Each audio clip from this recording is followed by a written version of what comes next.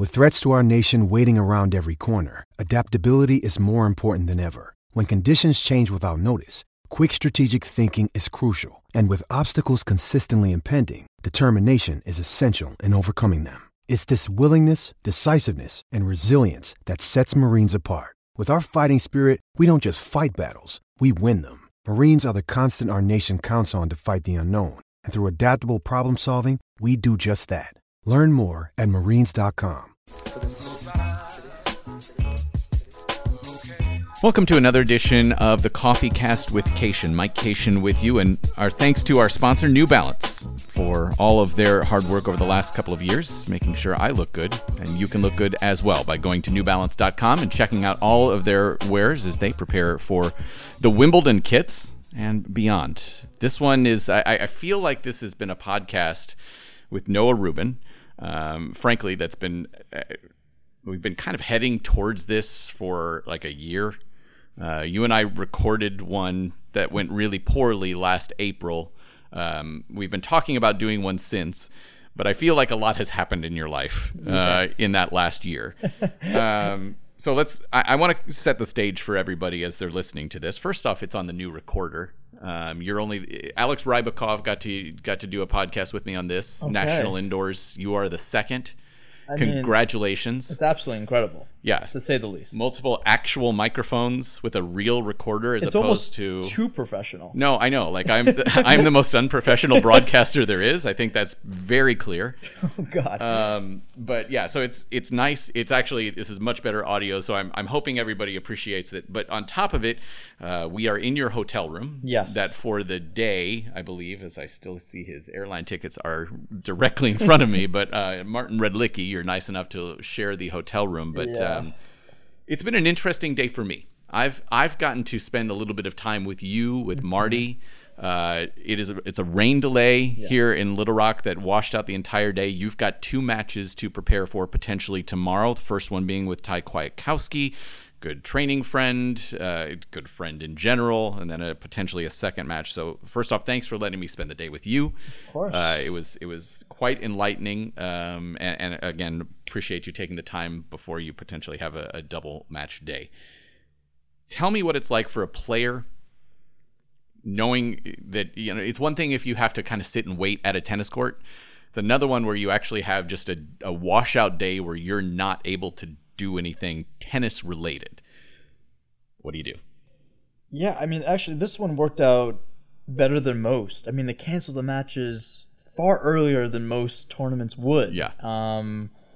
Which helps everybody out. We're usually stuck within hotels, tournaments, whatever it is, waiting and saying, oh, you're going to play an hour from now, when we look outside and it's clearly not going to be an hour from now. And they only did that once. And that's a tremendous improvement. Yeah. Given once we get past this whole idea that we're not playing today, we are understanding that there's not too many days left in the week. And we're going to have to get the matches in somehow. And that leads to the two-a-days. And it's daunting, to say the least. The sport that's not tough enough, and you add double the amount of work in a day, and it's like, well, you have to win the first one to get to the second one, but you're already thinking about the second one. So it's almost like a lose-lose. But in the end, we're all playing on the same playing field, which is nice, because I've definitely had some matches where that is not the case, where my second match is somebody's first match, and that has been incredibly frustrating. I had one a few years ago where I finished a match with Brian Baker, where it was only 2-all or something like that in the first, and then won that match in 3 sets, then played Ryan Harrison, and I lost in 3. And then last year against Isner, people really don't understand that I had to come back that night at 11 p.m. to play another match to try to progress. And I got my first top 10 win. Was an easy match, and then to play Andrei Rublev to try to progress. That is some frustrating stuff. But we have some even playing fields tomorrow, and we're just got to go with the flow. That's the Challenger Tour. If you don't, you jump out of a window. So what's I've gotten to experience it. It was. If you don't mind me telling, obviously, I even said it to Martin so that he would know everything that was said within the room completely off the record. So those conversations are cherished and we'll leave them there. But you're just sitting here playing video games. I mean, just shooting the shit, as people would say, and I mean, that's it, huh? Yeah, I mean, I'm sure a few people are aware, and you're aware. I have a few ventures going on right now, and we'll get into those later. But, and there is a time and place for them. There are so many hours that I can use productively. There are some hours where I just have to literally sit down and just mess around, just hang out, ease the brain a little bit, ease the mind.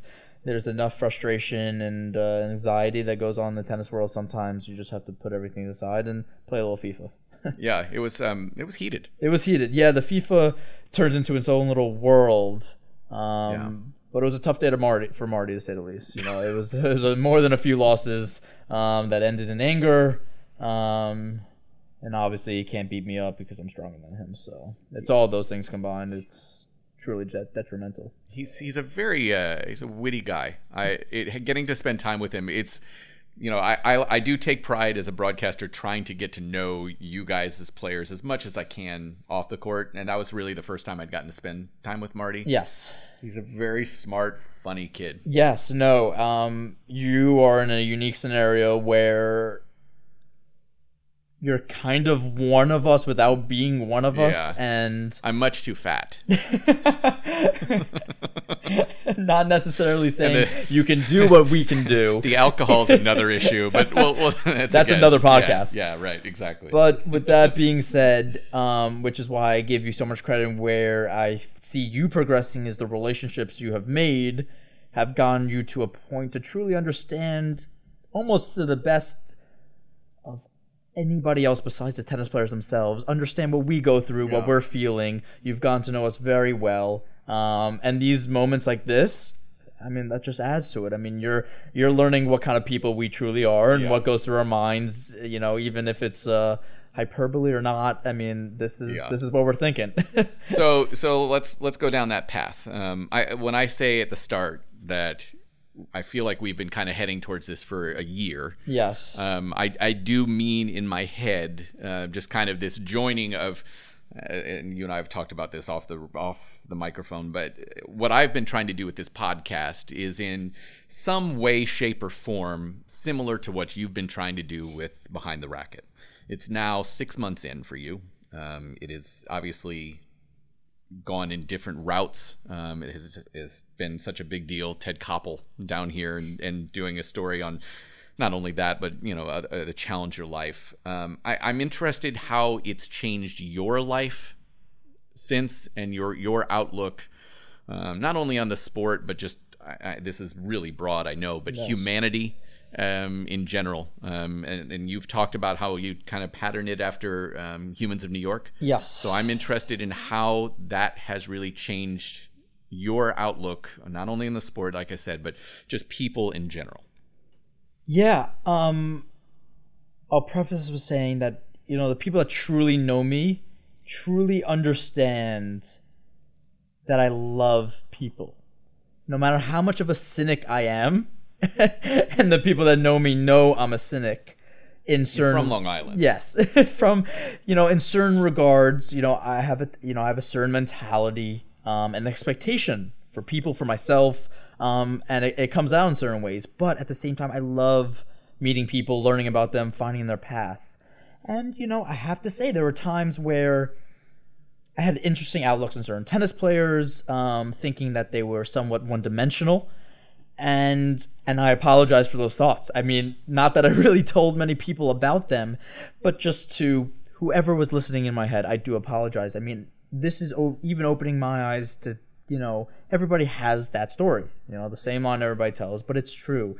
Everybody's gone through something that makes them the person they are. And then until you find that out, you can't have these, notions or any ideas about that person, because you don't really know what makes them who they are, and you don't know why they tick or why they do A, B, and C. So doing this Behind the Racket has really, truly given me the opportunity to meet people that I haven't met already, or even gone to, way closer with friends, really close friends, but I've gone so much closer with them just because I've given them the ability to share their story.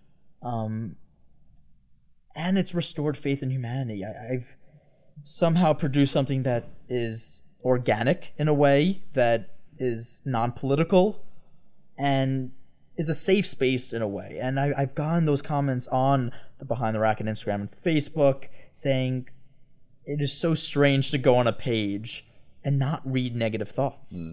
Not, hear that somebody was hurt and they should have switched rackets or they should have done this and I can't believe you didn't think this way. It's just like, we support you. That's just the ongoing effort of everybody who's commenting. They're like, we're here for you. We support you. And God, in this day and age with everything that's taking place, how often does that truly happen? I mean, almost never at this point. And starting this, I didn't really know what direction to take it in. But I've always had this idea, but it's given me this feeling of responsibility in a way that I feel the need to do more. I feel the need to even get a greater audience to open their minds to, like I've been saying for the past few months, get tennis to a place where, it gets the respect it deserves and allows the players to have the respect it deserves. So it's not only growing the sport of tennis, it's just having some good in this world. Just some honest good that it's very tough to find nowadays. Has it taken away from your tennis? Has it taken away from my tennis? Indirectly, yes, but the project itself is not.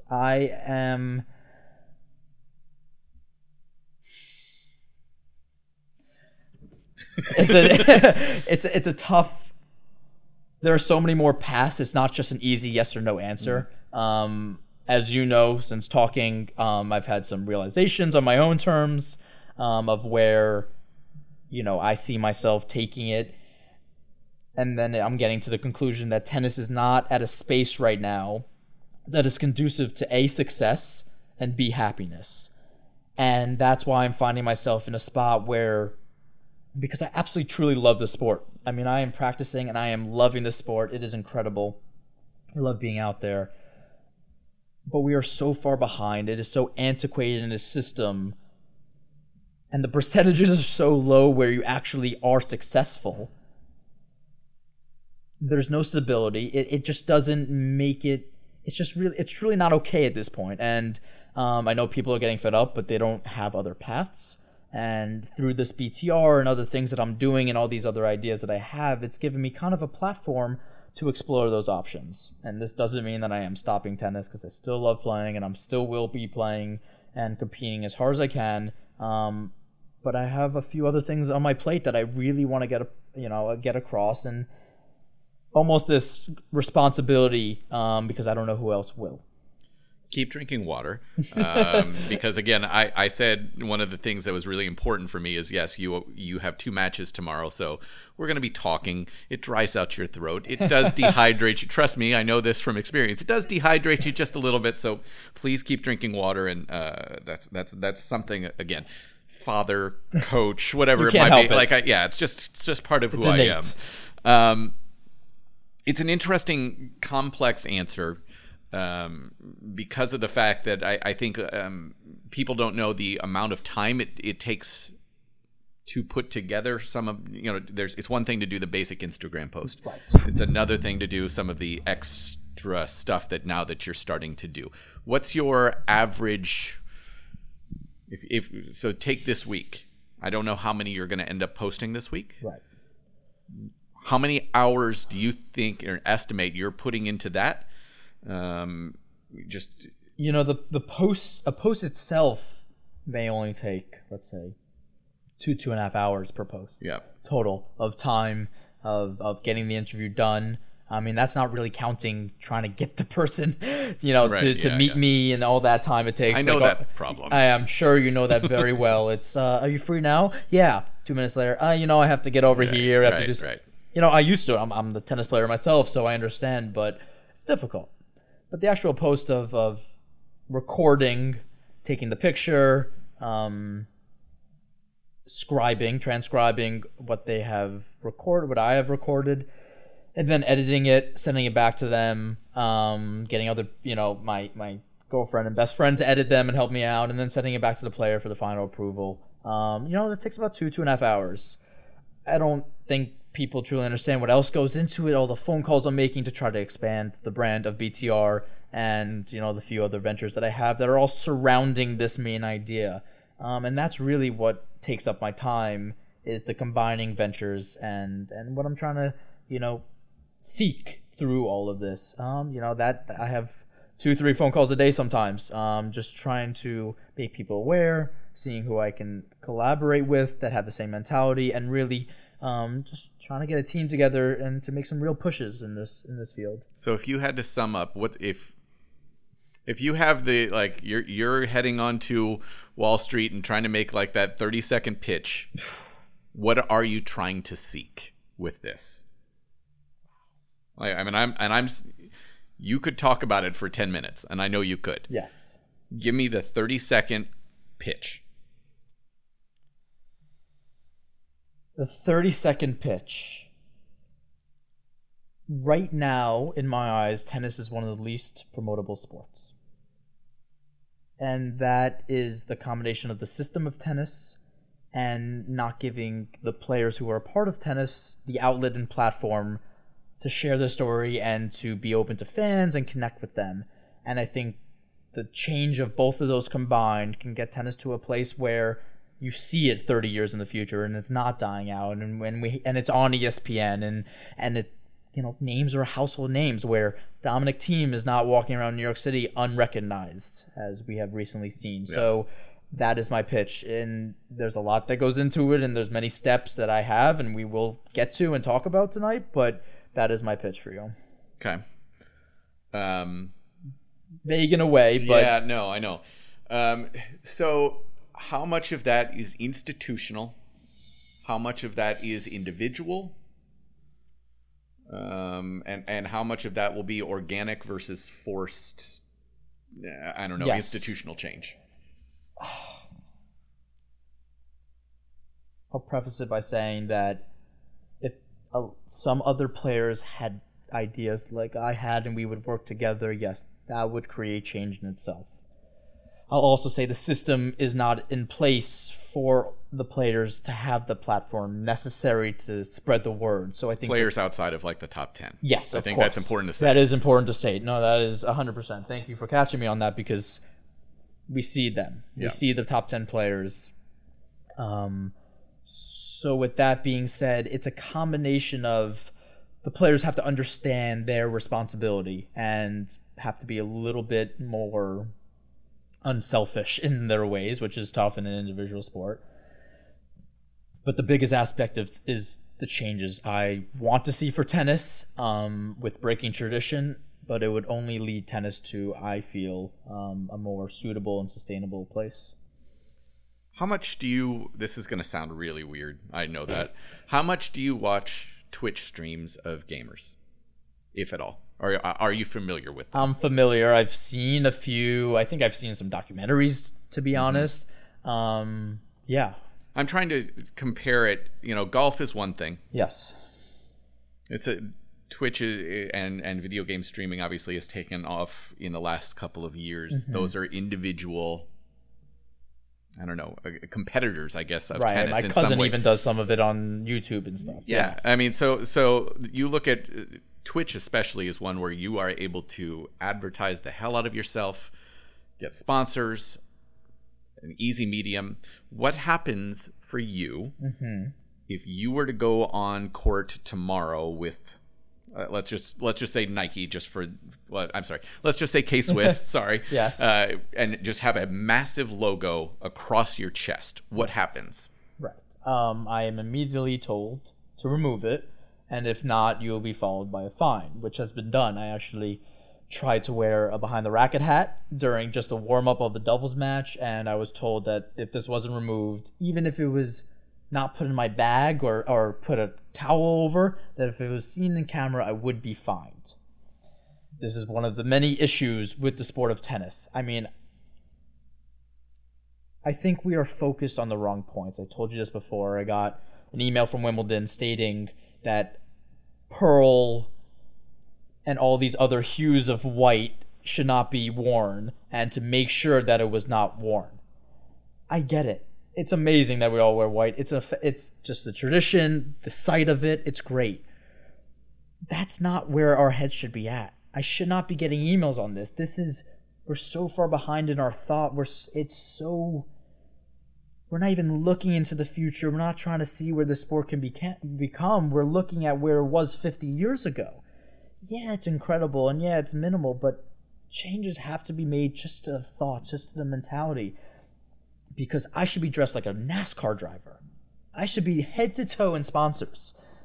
It would, it would get the name of tennis out because sponsors would be part of it. They would be on TV, and also allows me to have my own brands and make some money off this sport. I mean, you're telling me in sport that I don't make money in just because of how tennis is, that I have to make less money, that you're taking away opportunity for me to make money in? It is unfathomable that they have this notion that it's okay, that what they're doing, what they're stopping us from becoming, and then, I mean, this was behind the racket. This was my own venture. I couldn't even get the word out, and that was one of the many things that, I'm kind of writing a book-ish. I don't know where it's going with it, but just ideas on paper. That was the first thing that I saw was we need to be decked out. If you can get a sponsor to put a patch on you, you should be wearing that patch. I don't care if it's on your forehead. That's just how it is. Yeah. I think, Thunderstorm's awesome. Yeah. It's hard to do this tournament when people are in downtown Little Rock are worried about their houses flooding. Right. I mean, right? Yeah, it's absolutely. And we're talking about you being able to make money. And I think people will hear that aspect and say, I mean, come on, you should be doing it for the love of the game and all of that kind of stuff. 1,000%. And I'm not sure if you saw my second Behind the Racket post that I posted about myself. People were like, you have to post another one because the first one you didn't tell us anything. So I posted a second one recently, and I stated it saying that to start this off, if you think I'm ungrateful, if you think that it's arrogance, if you're getting all these other ideas from what I'm saying, it's understandable. But what I'm saying is that I'm in a world that deserves more respect for what it encompasses, for what I'm trying to do, and I'm getting the bare minimum of it. And also there's room for improvement, but nobody sees it. And the changes that are being made are so minimal, and they think it's just these crazy, insane changes, like with the ITF and everything. They think it's mind-blowing. I'm talking about full changes of tennis. I mean, what they're doing and going back and forth, they seem lost to me. And I understand, and I've spoken to a lot of people, part of the ATP and tournaments, and there is work being done. And I respect that, and I respect that they understand that there are issues going on. But with that being said, I think the steps that we're taking are so minute and so small that you won't see them. We're not seeing the changes. You're telling me that I'm going to get +8, so I get a few more places with 3 housings. I mean, yeah, that's great. There's some tournaments that really works, but then it's a minimum of 3 days. It used to be a minimum of 5 days at where it was +8, and there's just we're not seeing the big changes. So, and again, I'll go back to saying, I understand if you think that I'm ungrateful, but believe me, I love what tennis has given me. I wouldn't have given it up. If you said that tennis is not changing for another 20 years, I wouldn't have changed a day in the past, because the people I've met, the things I've seen, it is an incredible life. I just think we have to move in the direction to not see the sport die out. That's such a bold statement. Yes. Let's just talk about the men's side here for a second, because of the fact that it's at a I don't have enough knowledge of the WTA tour. I've heard from some women that it is even further behind than ATP in the way of thinking. But again, I can't speak on that topic because I'm not a part of it. I haven't spoken to so many people involved in it. I have heard that it is even further behind than the ATP, which is a sad thing to think about. But we're still around the same problems. We're dealing with the same issues. So my point, bringing up the men specifically, is just because of the fact that you have obviously the big three, 2 of whom you don't know how much longer. I mean, we've been saying that for 5 years, but you 2 of whom there will come to a point. Yes, they're or on court in like 8 hours from now. But will that be the time where it seems right for a serious discussion about unionization and the idea of players below the top 10 actually being able to say, we need more, we need to be able to help ourselves financially so that we can actually play this game at the level we want to play?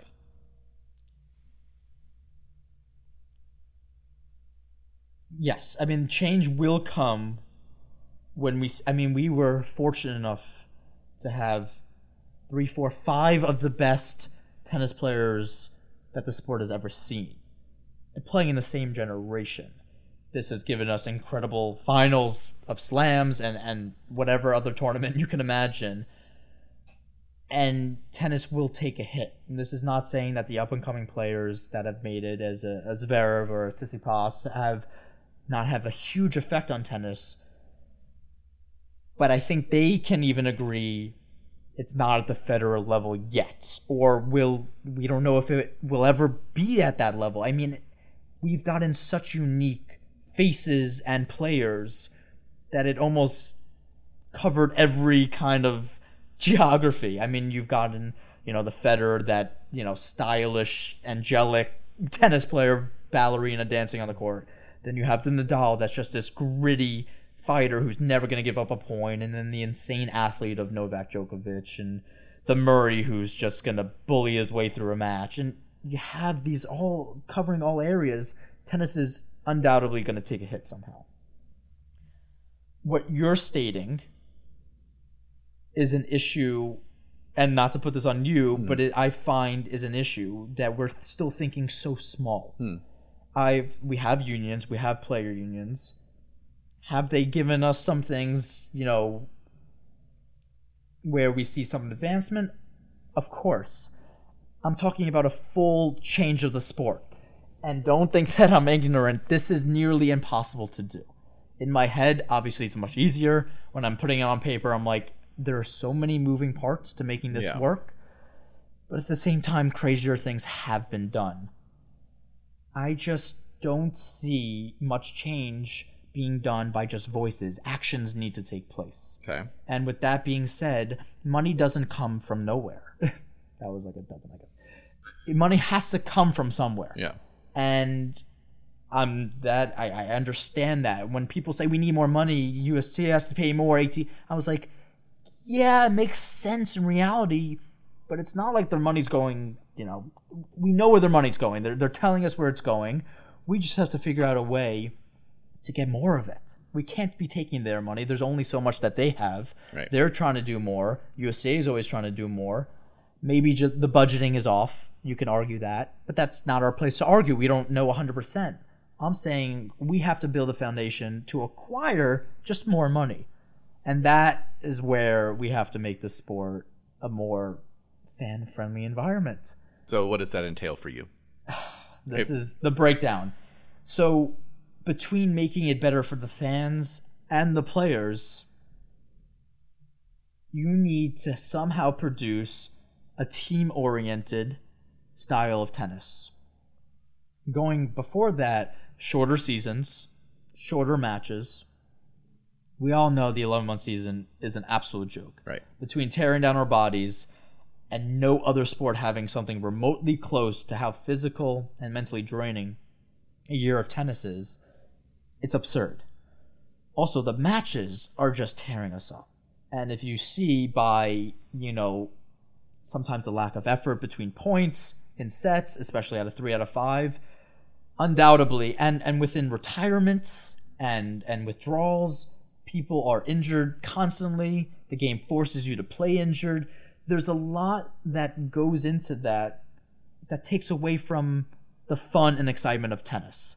You see, I am not the first person that out of a 3 out of 5 set match, unless it's the Wawrinka Tsitsipas where they had this incredible match, you're going through this, you're like, oh, it's late in the second, it looks like they're about to split, I'll turn off the TV, I'll go to dinner, I'll come back in the 5th, and it's 3-all in the 5th, and great, now I can watch. Tell me a TV network that wants to be paying to know that you're not going to watch over half of that match. Yeah. It's just not suitable. TV networks don't want to block off that time, and fans don't want to be watching it. I was reading all these tweets about the Wawrinka and Tsitsipas, and like, tennis won today and this. And I'm like, yes, it's great. It's a great match. But how many 8-year-old kids are sitting through this whole match? Right. I mean, how many times are you going to get that 8-year-old saying, Dad, I'm bored. Like, let's get going. I've seen a lot of tennis now. Yeah. I mean, and how many people, out of the people that said this was an amazing match, saw every single point? I have to figure it's lower than I think. I have to figure that they didn't sit through, 4.5? Sure. Something like that. Changes have to be made. So within that, I do think we should keep Grand Slams. I think they're incredible. They're profitable, obviously. And they're just so much tradition behind them. I do think we can produce a way to have that team-oriented style that will allow you to somehow get ATP points throughout the matches, different levels, like within Premier League, like they have in soccer, where you can advance within the levels.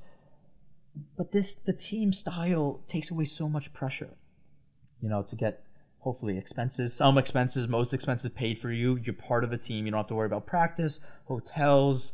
You know where you're going to play. To have these shorter matches such as the World Team Tennis. Milan tried this with, to have the 3 out of 5 sets to 4 with no ad. I mean, to have these shorter matches where we're not destroying our body, we're enjoying ourselves, the fans are enjoying the quick play, and we're trying every single point. I mean, whether it's a single set we play or 2 out of 3 sets to 4, whatever it could be, just to shorten it, we're trying every single point. It's jam-packed tennis. We're not giving up anything.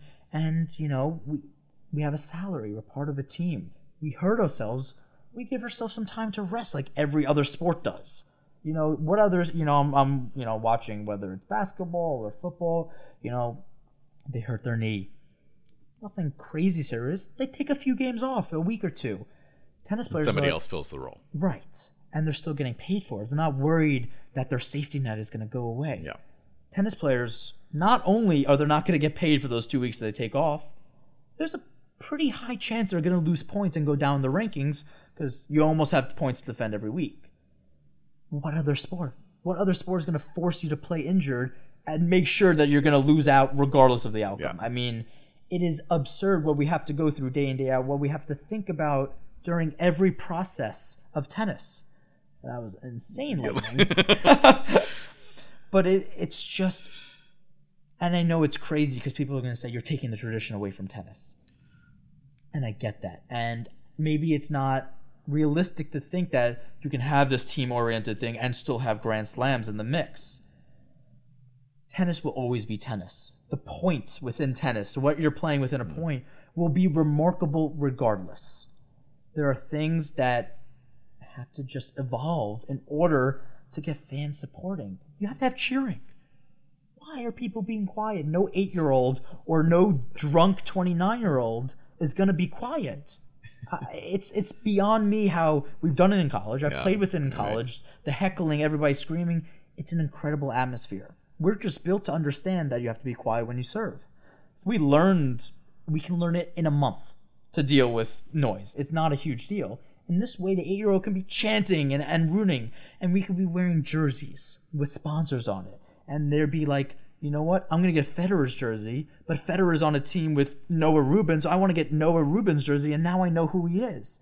And now you're just supporting one another. You're getting to know everybody. You're rooting for the Long Island whatever because it's a team, and that's how you get people involved, and it becomes a festival of sorts, and you're putting tennis in a light of just extreme fun where you can't find anywhere else. I'm writing down some notes because I have questions, multiple questions that have come out of that. Number one. Yes. What do you say to the tournament director in Washington that you're going to be taking away that person's tournament, and that tournament, the structure that's been there with the City Open for, and I don't know how long it's been there, Indian Wells. How are you going to take that away? How are you going to take away the 250 in Atlanta? What do you say to those tournament directors who would sit there, hear you, and say, okay, if you guys are all doing all this team stuff, where's my tournament go? Right. No. I mean, that is a very difficult thing. These are people that have put their lives, I mean, their professions were for this tournament. Yeah. I have to say, and maybe I'm speaking out a little bit, I've heard rumors that even a lot of 250s are not profitable. I've heard rumors that there's a long way to go and a lot to be wanted at even the 500 level. I've played these tournaments that they're just not getting the fans that they want. Maybe they can have their own team. Maybe they're a part of the system. They could be somehow a part. People are going to get hurt. That is just inevitable. But we can't keep doing the same things. I can't keep playing 250s where I have 12 people watching me. I can't. I can't do it for myself. They can't have it where they're looking at their ticket sales. They're like, well, what just happened? I mean, not to rip on anybody, the New York Open, we had 12 people show up. This year, it was less than last year. I had some of the most for the first round, and I had like 250 people. I mean, this is what happens, and it's not only the U.S. Yes, U.S. is the main problem right now. Looking at the Geneva finals, it wasn't that much. I mean, we're looking at these matches, we're not getting people out. And I understand that effort is put into place and livelihoods are at stake, but there's an issue. There's an issue that needs to change. There's a reason that seats aren't being filled. There's a reason that tennis is spoken for 3 minutes on ESPN, and it's Federer, and they move on. People are going to get hurt, but that's always what change comes, and innocent bystanders are in the way, and it's a really tough system to get around, and to give everybody that safety net is nearly impossible. But with that comes a greater outcome, I'm hoping. And this is all just spitballing in my head. Because we're getting hurt right now. Yeah.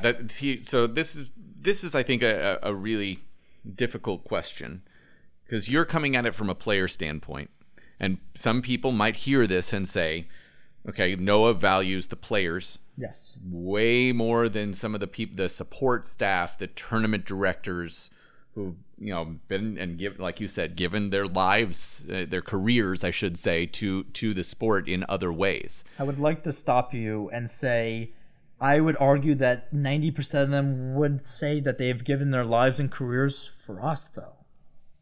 That's my argument, is that I bet they would say they've done it for the sport. But we are the sport. And so that's the question. Okay. That's what I'm getting at. Okay, I mean, it's the whole argument, like, there's no sport without us, but that whole thing. Yes, I understand if I don't play tomorrow, number 176 will come in and take that spot. I understand that. But they have created paths to try to make tennis better, but it's trying to make tennis better for the fans and for us. And I think they've taken it to a max point, where there is no pushing further than this unless true evolution takes place. That is my concern, that we have reached the capacity of what this system can hold, and there is no progressing from here unless there is a total breakdown of the sport. That is my worry, because I'm seeing tournament directors working really hard, and believe me, I respect what they do. None of the tournament directors, anybody I have seen, are tanking. They're not putting in just a solid they are working day and night to do their best for their tournament, and the players playing the tournament and the fans coming to watch their tournament. Always. I worry that there's nothing more they can do financially. They don't have enough money to get it to a place. So where do you go from here now?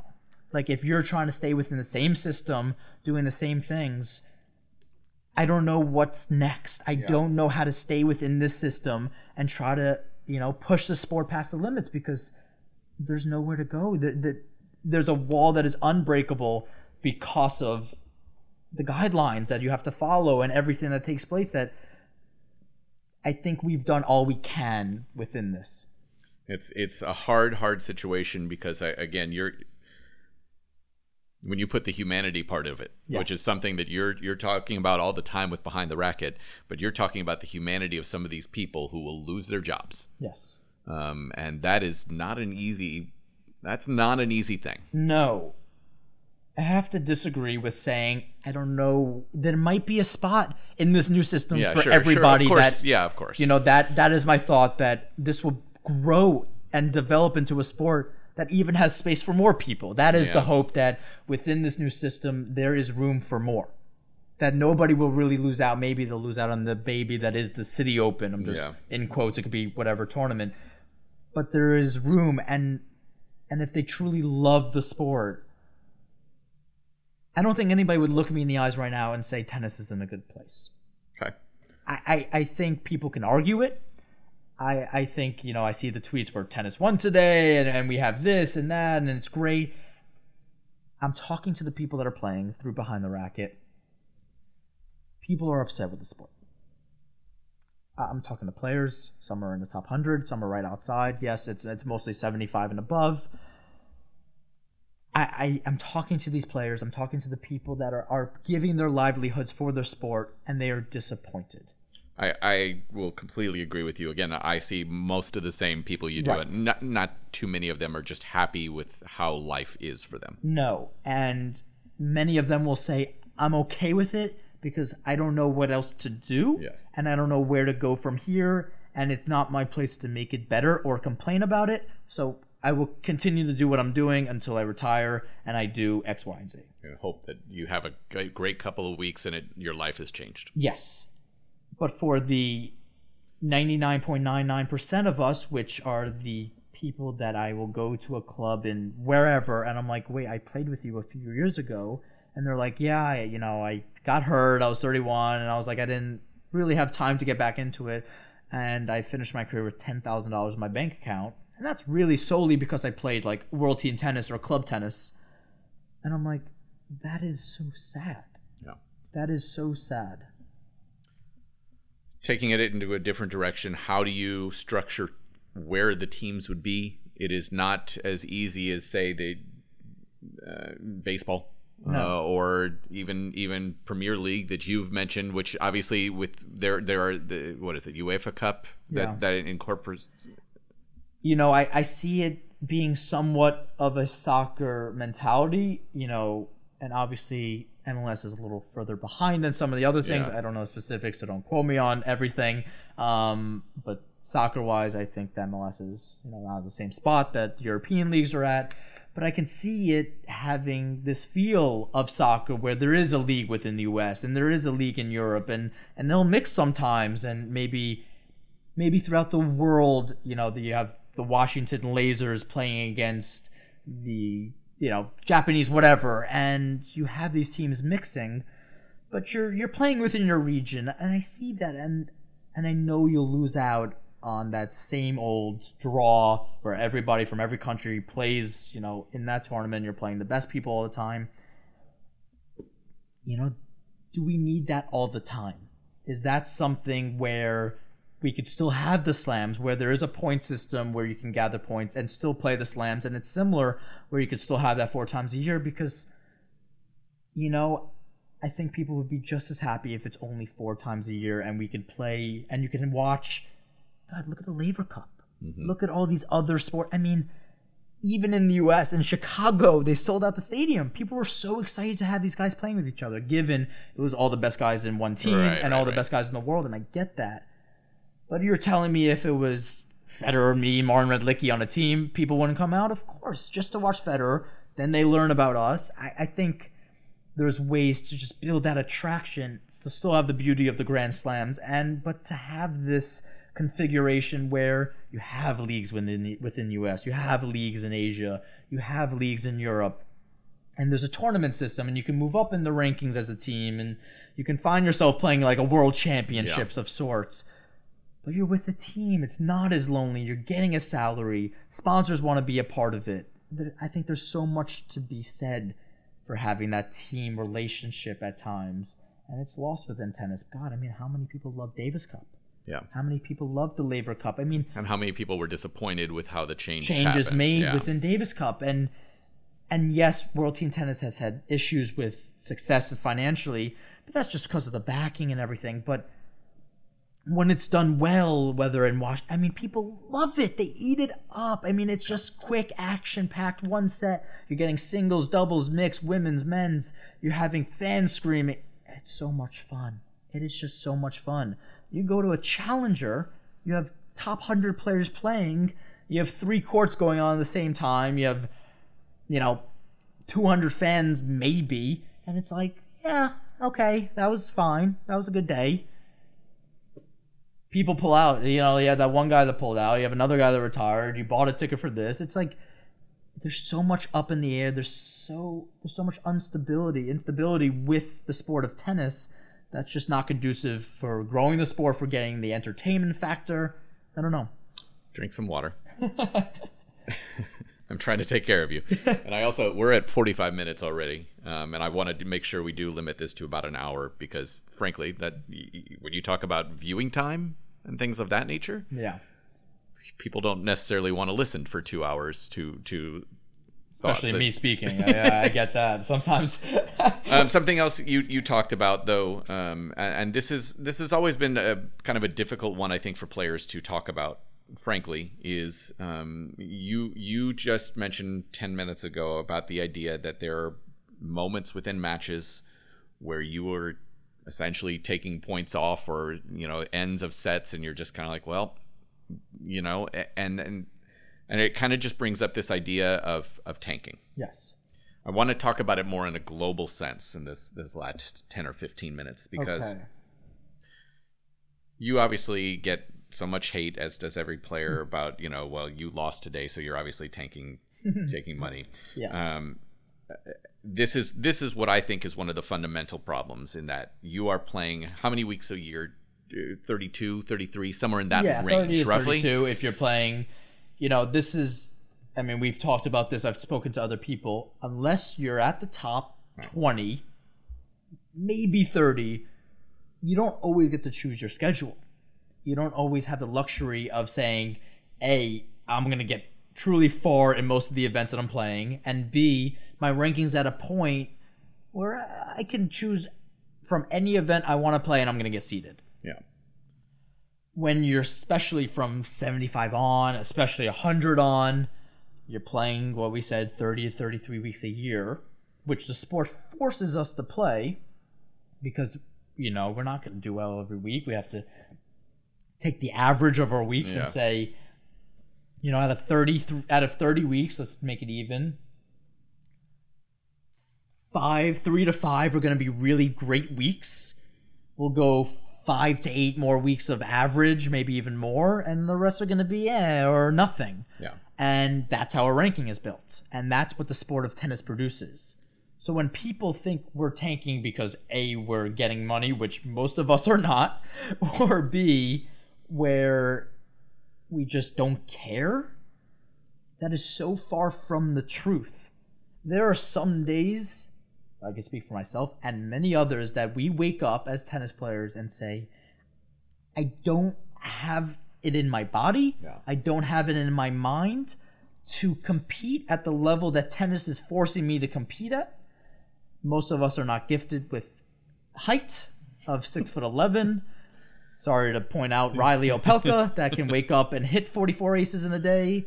I don't think I hit 44 aces in my lifetime so far. Well, let me just stop you here and say I know Riley well enough to know that he doesn't exactly enjoy it all the time either. No, not and I at don't all. think he would Yes. be uncomfortable with me course. saying that. My question to you and the way I wanted to ask it was, of those 33 weeks, Yes. in which, let's say on average, you play either 2 or 3 matches a week Yes. of singles. Of those, so let's say 66 to 99 matches a year, how many times do you think you were Not admittedly fully giving there. 100? And how many times would you admit that you were 100% involved and on it? And I'm using you as an average player, and I think Right. that's a tough question, but let's say you played probably 70 matches last year. Yes. How many of them do you think you were probably 100%? Playing 70 matches last year, you would have to hope half, maybe. You'd hope. You would hope. It's tough to think about all the matches that I played. Yeah, sure. I would say less than half was I going on court feeling 100% ready. And I would say that that's probably an accurate statement for most, yeah? And I'm not, 100%. For people that are, I would even say 75 and below. 75 plus. Yeah. That's usually the number I like using. Is most matches, whether you're playing great or you're putting 100% effort, that's irrelevant. How much effort you really have to give is less than 100%. That's due to travel. That's due to scheduling. That's due to how many tournaments you're playing in a row. I mean, I'm talking to people that are away from home, let's say 8 weeks at a time. They're like, it was great. You know, I semied the second tournament. Then it was like first, second. Then I got a quarter again and another semi. And I was like, you had like 5 first rounds. Like, what happened during those times? And I'm not saying that if you went for just 2 tournaments, you would have semied and quartered, because again, it's an average. You're going to feel better on just random days. But that's what the sport forces. It produces the system where you're not at a place. You're not at any place to play 100%. And everybody's like, oh, Federer looks great. Yes, he is amazing. You know, he's 37. He's winning Grand Slams, whatever. Not only does he have this support system that makes him feel amazing, he's playing 12 tournaments a year. Right. You know, he's revved up for that tournament, which is what I used to do in juniors. When I was in juniors, my father was like, you're only going to play X, Y, and Z. You're going to play like 10 tournaments a year. And I did great. When you get into the pros, you have this notion, which is for the most part been told to be true, that you have to play more tournaments to get the success you need. And you have to just play. We're seeing that this leads to some really awful tennis matches. I mean, yeah, you might find a way to just get consistent. You could be like a Jordan Thompson, who I saw last year, you know, going through just matches where, no offense to Jordan Thompson, you know, he's a really great guy. He looked miserable sometimes. He looked absolutely miserable, but he found a way to fight through some of the matches, and, you know, he's stronger than most of us. Yeah. But with that being said, for the most part, for most of the people, and even if you're having a tough year, you're not finding this 100%. You're finding times you're like, how am I stepping on the court today? How am I managing to get even 75 of my best tennis, my best physicality? How am I getting anything to play this, you know, match at any level? And it feels like when you look at your iPhone and you say, what's my battery operating at? Like, mine right now is at 77%, and I feel like that's pretty good. Like, if you're a tennis player. When if I go into like the second, third match of the tournament and I'm feeling at like 85%, I'm like, wow, like this could be a good week. Like, I could really feel. God, when I'm like 3 weeks into it, like I'm on my third tournament of a circuit of a spread of tournaments, and I'm like, I'm not feeling great right now. My body's a little sore, a little beaten up. I'm a little tired from traveling. You know, all these other issues came about. You know, I could be entering that tournament. The first match was 70%, and maybe I gain a little bit throughout the tournament, but we all go through this, and it is just awful. And this is where injuries come about. And worst of all, which a lot of people are dealing with, maybe it's not full, but there's depression, there's alcohol abuse, there's all these other things that come about because it's what they found as the only ways of coping with the issues on tour. And it's really sad that this is how it's gone, and you know, that's why I feel that the changes that, you know, I see, maybe there's definitely different ways of doing it and going about it, but they're necessary. They're necessary for the players within the sport, they're necessary for the fans, and I think it could be a win-win, because right now I think a lot of people are losing out, and the sport is not getting, you know, the knowledge and, you know, not getting recognized like it should, and it leads to, you know, players having these major issues. We're right up against the 1 hour mark, very close. So I wanted to end with the way you welcomed me into the room this evening. Tell the story about the bag you've got. I think, where did you put it? Yes, I put it over there. Yeah, tell me that story, and tell everyone that story about what's happened to you this week, because yes, it's tough out here, but then you have these moments. And that's why what I'm doing, I always want to share these moments. I want to, you know, shine a light of them and show how great the sport can be. You know, this one of the drivers for the tournament, you know, she overheard, I was needing a ride, and she heard my name, Noah. And she's like, are you Noah Rubin? I don't get that very often. So I turned around, and I was like, I am Noah Rubin. And she's like, are you looking for a ride? First of all, I was like, yes. And she's like, I also know a little bit about you. And she said her name was Goldenberg, and she's like, one of the tribesmen. Yeah. We're both Jewish, and instantly a connection, as all Jews may know. But beyond that, we were talking in the car for 15 minutes because it's a 3-minute drive from the Corso Hotel, so we're in the parking lot, and we're talking, and she's just, sharing all her thoughts because I was curious about the Jewish population in Little Rock, which there is not, it's not a large population. Yeah. And she's like, she's doing all this work, but she was so happy to meet me and see my pride for, Judaism and how much I respect the culture and how I want to show my pride and everything like that. And she sent me a text today saying, I left something for you. And it was challah bread, which, it's a custom for Jewish people to have this kind of braided bread, and it's delicious. Most people should know it. And she left a note saying, and it was in a shape of a peace sign, saying that we all need peace on court and in our lives. And, it's just really those things for her might have been really a small act, which she said it was, but for me will stick with me for the rest of my life. I mean, this is a connection I've made in Little Rock, Arkansas.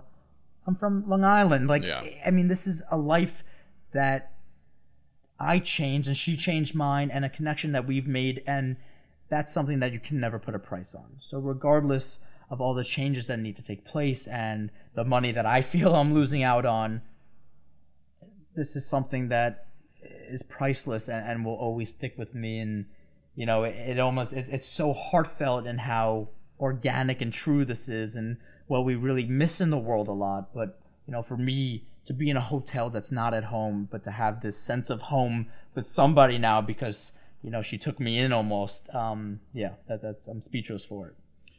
I'm a little disappointed that we did go an hour here, and Martin Redlicki did not walk in to really give us a completely different take on the sport and everything. Yeah, he probably would have told me to stop talking about 45 minutes ago, but it would have been a really boring podcast after that. He's a good guy. Yes. I do like him quite a bit.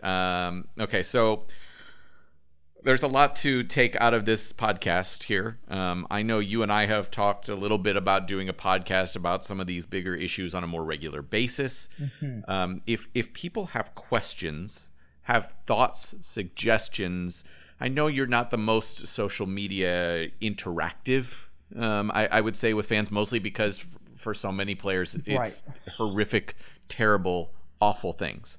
I would like to say that I am open to everything. You ask me a question, I promise I will answer honestly.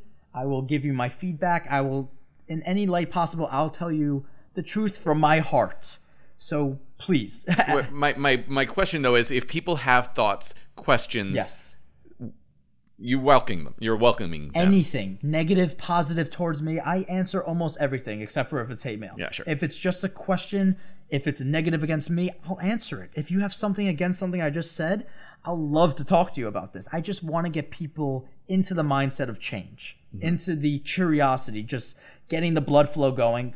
Ask me, ask you, through me, ask you. We'll talk about it. Just let's start talking. I think people need to just start talking.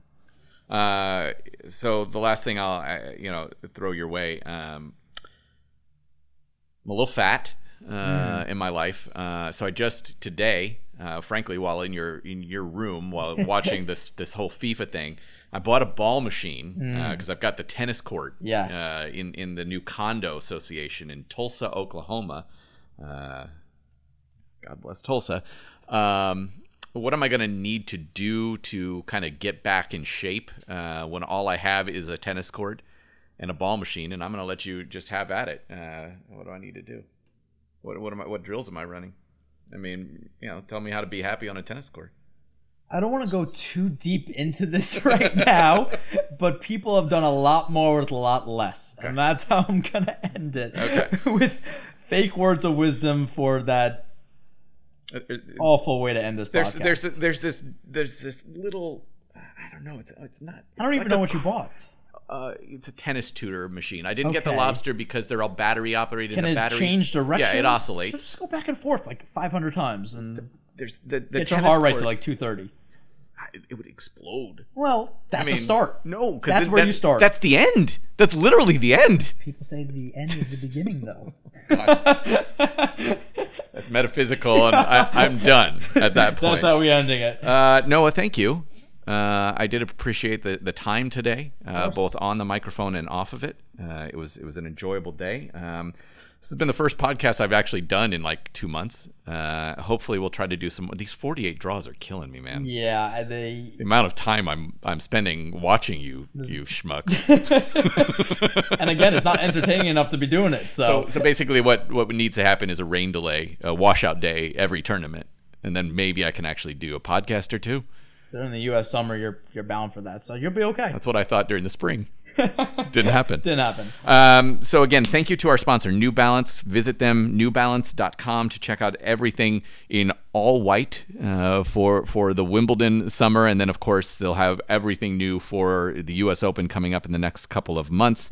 And we'll be back, hopefully, Winnetka, second week of July. And we'll have some more podcasts for you. Oh, wait a minute. I didn't even think about it. I'll be at the Tulsa Futures.